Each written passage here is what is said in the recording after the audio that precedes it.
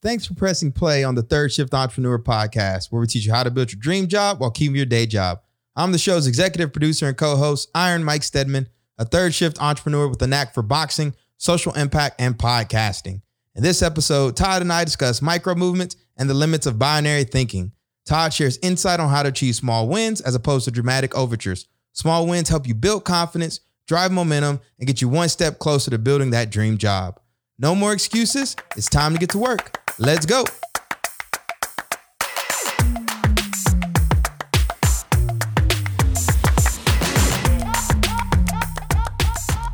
Hey, everybody, this is Todd Connor, and you are listening to the Third Shift Entrepreneur podcast, where we talk about keeping your job, but creating your dream. And that sounds aspirational, but we really think and we know that starting a business does not need to be a high risk proposition. In fact, it shouldn't be. There's smart ways to do this. And we're talking about how to unlock your entrepreneurial dreams, your potential, your big idea, while keeping your baseline. And I'm along here with my friend, my battle buddy, my co-host, Mike Stedman. Mike, what's going on, brother? What's going on, Todd? Just enjoying being a third shift entrepreneur. You know, I taught a boxing class. I actually taught a boxing class this morning, right off the bat, probably like 11 a.m. I got some other stuff I got to do this afternoon, but super excited to jump on here and keep sharing these words of wisdom and this knowledge with our audience, because I really do believe in this third shift movement. I want to see more people succeeding in entrepreneurship instead of, rushing into failure. You know what's so funny is that when we started this Bunker Labs, the organization that helps military veterans and military spouses 6 years ago, I had started a couple of businesses, but I never really understood, frankly, or wasn't really connected with the whole incubator and accelerator scene, and definitely didn't understand venture capital or angel investors or how to find those folks or get money from those folks. Like, I'd heard these things, but I never really understood it. But I say that having gone to business school, having gone to the University of Chicago, having studied entrepreneurship. But I'm like, in my head, I'm like, dude, I'm like a basic dude, I'm like, I see these like fancy spreadsheets. I hear about venture capital. I hear about Silicon Valley. And I felt like that was something that other people were doing, but I was just off doing my little thing, which, by the way, was, a consulting business that was six figures. That was like doing pretty good by my standards. I was like, hey, this is great. But I never thought of myself as like an entrepreneur. I always felt of myself as just like someone who was out there with clients. And as I took a lap around these last 6 years, looked at accelerators and incubators. Now I've been to Silicon Valley several times. I've talked to tons of venture capitalists. Now that I understand how the sort of the game gets played, I really feel like we have just missed the conversation about how most people can actually get out there and start stuff. And for a lot of people, it does not require outside capital. And that starting a business is not the same as, joining an accelerator. It doesn't have to be the same as, getting into a prestigious, incubation program. It doesn't have to mean, paying for co-working space. It's really about building something on the nights and weekends that people need, and so anyway, I'll get off my soapbox, but I think people have become intimidated by entrepreneurship because we've framed it in a way that is intimidating, with pitch decks, and it's the whole permission to play kind of, ethos of entrepreneurship. And I think we've just gotten it wrong. I don't know. What do you think? Yeah, no, I don't think you're rambling. I think this is great. I think, a lot of people are on the outside looking in. They're on the outside looking in business and entrepreneurship and finance. And we hype this thing up like if you have to have all these credentials or you can't play. And then you launch your venture and you realize, man, you talk about this, Todd, everyone's making it up. No one's going to admit it to you, but everyone is making it up. Some people just have a little bit more runway than others because they raised a bunch of money. But make no mistake about it, man. We're all in this. Everybody's trying to figure it out. The longer you stay alive, the better you get and the sharper you get. I know. And the things that we see that I think we think are success are often like the trappings of success, but maybe not the real deal, So like raising money it's a milestone, but it's not success. That just means you owe people money. I mean, raising money means you owe people money. And by the way, you're going to pay them more than they gave you. That's how that works. Pitch competitions are sort of cool. It's a chance to practice your idea. pitch decks are cool, but it's not the same as getting customers. It's not the same as getting revenue. And if you can get out there and get revenue, you're winning the game. That's the game that matters. I've won a couple pitch competitions. You better believe when I get that client, though, that is a chest bump, man. You're just like on top of the world. There's nothing better than getting a client, getting somebody to pay you for your idea, especially when you're like coming up with it in those third shift hours, late at night, early in the morning. And then just somebody validates it. And it's like, you're not crazy that somebody's willing to pay you to deliver this idea. I mean, there's nothing better than that. Yeah. But for our audience today, we got to encourage them how to start micro movements. Yeah. So this term micro movements, so we're going to introduce this today, micro movements. And there's a whole vernacular that my team like makes fun of me because I have all these buzzwords that I use and they don't know what half of them mean, but I use them enough that they start to have meaning. And micro movements is one of these terms where I think we make it so big, it's like, I have this big idea and I'm going to quit my job, or I'm going to make this big announcement, or I'm going to have this big reveal. And there's kind of a theatrical nature of, pitch competitions. And I mean, now no one's doing anything because we're, in COVID lockdown, but, historically it's been about standing up and giving like a perfect pitch and presentation. And I do think that standing up and talking about your ideas is absolutely relevant. I think that matters. But we make it bigger in some cases than it needs to be. What I want to do is make this small. I want to make this whole conversation small. So if you are in a job that is, not your destiny, and you're like, man, I want to get out there and I want to start something. Let's take a micro movement, right? Like, let's stop thinking so big. Stop thinking about quitting and, taking out all this money and doing this big thing.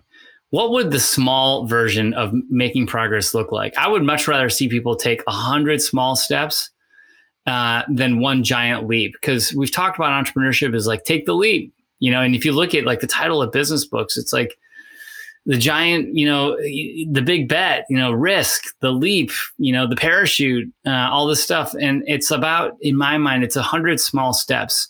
And the steps allow you to build sort of the laboratory where you can test ideas, and then you can find out what people need, and then you can build them what they need. You can do it for free just to find out that they actually need it, see how they use it, and then wait for that to catch flight. And then somebody else is like, hey, I saw what you did for her. Could you do it for me? Sure, I'll do it for you. And you get that a few times, and people begin to say, like, hey, she's good at that. She's who you need to go to. And then a business follows. But a business is in many ways a lagging indicator of your ability to solve problems. Anybody can file an LLC. Anybody can launch a website.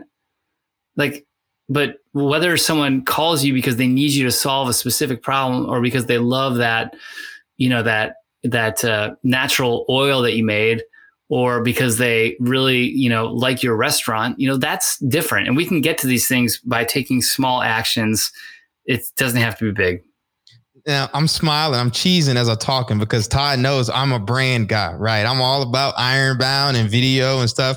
But when I launch my side hustles, I haven't told anybody. I just kind of do it, and then something pops up, right? And I've just kind of learned, right? Like, I've learned what really makes a business, which is there has to be an exchange of something, right? But a donor, if you start a nonprofit, somebody's willing to donate to your cause. You have a for-profit business selling a product or service, somebody's willing to pay you for it. But I want to ask you, Todd, why are we so caught up in these dramatic overtures? Why does it have to be this big reveal? Like on Facebook, when people are having a baby, they want to pop the psh.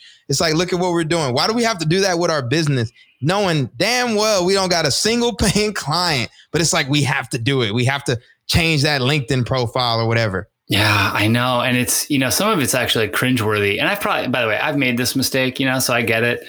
And I think sometimes we think that by having a big announcement, that's what jumpstarts the business.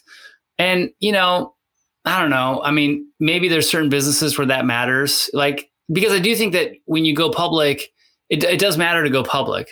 So like, if you want to run for office, then like, you got to say like, hey, I'm running for office, but the big announcement doesn't really matter. It's what you do after that matters, And so the better strategy, to your point, is how are you racking up small wins? And how are you doing it in such a way that you don't actually need to brag about it yet? Brag about what you've done versus announce what you're going to do. Far too many people are bragging about, or they are announcing what they're going to do, but they're not like, I'd much rather see people just bragging about what they've done. Hey, everybody, last few weeks, you haven't known it, but I actually have been doing some pro bono speech writing for some executives, and I wanted to share 3 of the speeches that I wrote for leaders at these 3 different insurance companies, or this one insurance company, which, by the way, I've done that before. And like share that, and people are like, "Oh wow, no kidding! Like you wrote a speech for this guy? Like, okay, that's interesting. I don't know you did that, but like I have someone over here that needs that." And so this idea of like, the big announcement is. It's all it does is set you up for potential failure, because it's like, okay, let's see what happens. Versus, hey, I've been doing this and I'm excited to share it. Now I'm announcing things that I'm doing, and I think that that's okay too. But like the credibility comes for what follows. And I think with Micromovements, the big thing is like we're recording this podcast right now. Like we haven't announced it yet. But when it's done, it won't be like, hey, we're going to make a podcast. It's going to be like, hey, here's episode 1. Right. Like, so like, that's the difference. It's like, it's not like, hey, like I wasn't talking about Third Shift Entrepreneur. My first announcement was, hey, you can buy it now. It wasn't like I spent a year talking about how, hey, I'm going to write a book, or, hey, like I wrote it, it's going to get published. Or like, hey, I'm going to create a podcast, or, hey, I'm going to create a course. It's like, you'll know it when it's available. And then you'll either like it or you won't, and by the way, if you like it, it's because I've had people go through it who will tell me that they liked it, and if they don't like it, I'm not going to put it out there. And so, anyway, so Micromovements, I think, take us away from this big dramatic thinking and bring us back to like a grounded reality of like, what can I do today from where I'm at? And full disclaimer, everyone, we've learned this the hard way. I think me and Todd have both learned this the hard way. Like coming out in front, hey, we're going to do this. Then you're scrambling to kind of deliver on it and doing all that kind of stuff. Instead of just kind of like pacing it out, that way, once you come out with, you already got your battle rhythm down. And so Todd, when I hear you say micro movements, I kind of think about just pacing, because one thing we don't talk about enough is entrepreneurship is such a grind. I don't care if you're a startup. I don't care if you're a small business, but it's like, it's not an overnight thing, man. It's like a marathon. And so some people come into a sprint and, they make the videos and they change the LinkedIn. They tell everybody what they're doing. Then a month later, 2 months later, 3 months later, a year later, and it goes back to what you and I talk about with these incubators. Everybody's all fired up about it, but are we setting ourselves up for long term? How can we do this long term? Mm-hmm. Yeah, I think sustainability is huge. And I'll give you an example of, I was talking to a woman who, they're going through shelter in place and COVID and homeschooling, and everyone's like losing their minds. Right. So everyone's trying to figure out like, how can I be home with kids? And what does this look like? And I was talking to this one woman and she's like, I'm thinking of organizing like kind of a alternative school for kids in the neighborhood where I'll set up like, socially distanced kind of outdoor classroom type thing. And I'll kind of take what the teacher's giving, but I'll create a facilitated, structured environment for the kids to, learn and do their homework. And like, I think, she's saying, if I can put this together in a way, like I know parents will pay. Like, I think parents will be like $1,000 a kid per month. Sure. That's a great deal to get them out of the classroom for 4 hours or out of the house for 4 or 5 hours a day, assuming you can meet health protocols and blah, blah, blah, all that. Yes. So I'm like, yeah, I totally see it. And so, but the thinking, here's where we go wrong, right? So then the thinking is, why should I make a big announcement and sign up and enroll people? It's like, actually, let's take a micro movement. First of all, like, do you even like doing this? How about you stay home and do this with one kid, your own kid, for 4 hours a day and see if it's hard, or that you like doing it, or like, do you have the resources you need to do it? Which sounds stupid, but I'm like, does the Wi-Fi work? Like, what do what if it rains? Like, just the simple questions that, like, do it for your kid first. and then do it for like another kid, and then do it for like a third kid, and do it for free, by the way, and do it for a couple weeks.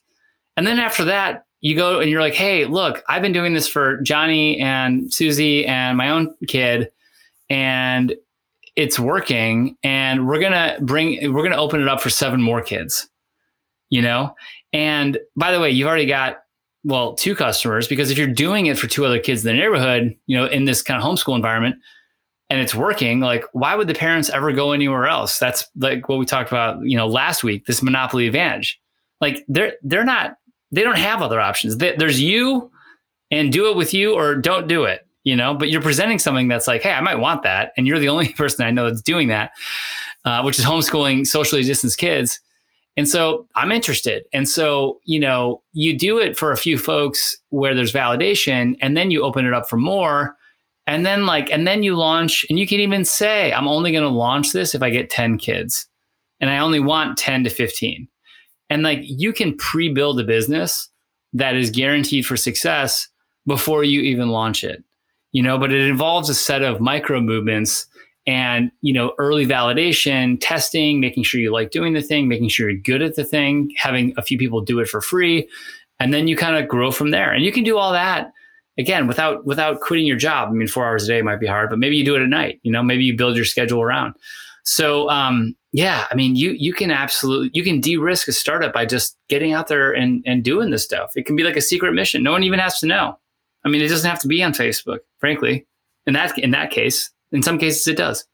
And another important component of this micro movements thing is this idea of self-efficacy, right? Like I can deliver on the value I'm promising people. Because a lot of times, we're coming up with these ideas. And again, it's a hypothesis. You don't know what you don't know. And the only way to find out is to get started. And so not only do your clients and potential customers have to build confidence in you, you have to build confidence in yourself. And this is one of the ways to do it, is by doing it a little bit behind the scenes, getting that micro movement going. And then that way, when you come public, you're like salty a little bit. You know what I mean? You got a couple clients, you got your back end system set up, ready to go. And you're just a lot more comfortable. Even with this podcast, man, I launched my first podcast in February, but I've been practicing a year. That's how I was comfortable enough to, come on here and help Todd get going with this Third Shift Entrepreneur podcast. There's a lot of stuff that goes on behind the scenes that people don't see, but you have to build your confidence up, man. It's so important.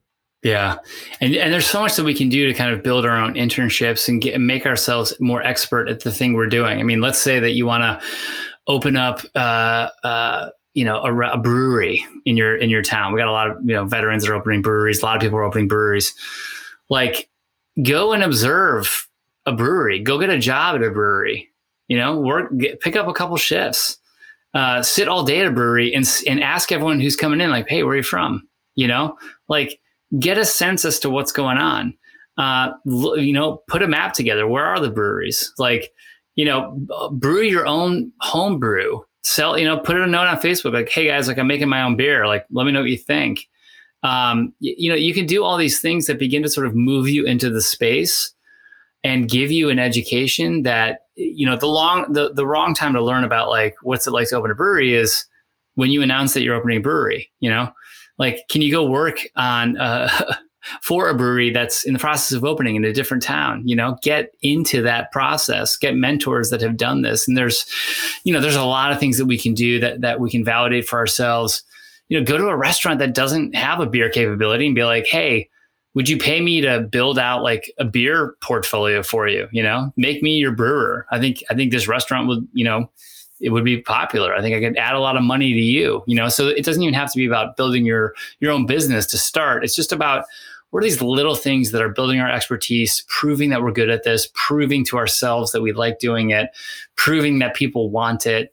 And it's in those micro movements that we really validate an idea. And that's the process of beginning a business, right? It's not just a big dramatic launch. It's a discovery process more than it's a launching process. And I think that, that's easy to forget. It's the sexiness, Todd. I think everybody kind of wants to look sexy because it doesn't, what you're saying just doesn't sound sexy. You're telling me to home brew and then go to a little marketplace, was it farmer's market and sell my brew? That's not fun, right? I got to load my car up. I got to drive over there. I just want to go spend $200,000, take out a bank loan and launch my brewery and tell everybody how great I am. I don't want to start small with a micro movement.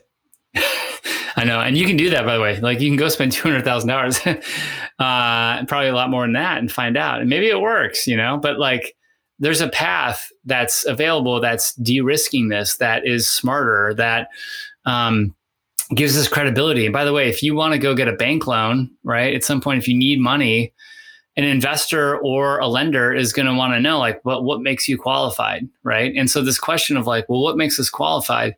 The best answer to what makes us qualified is I've got people that already pay me for this. I've worked in this industry. I know this industry. I know these people. I know day one how it's going to work.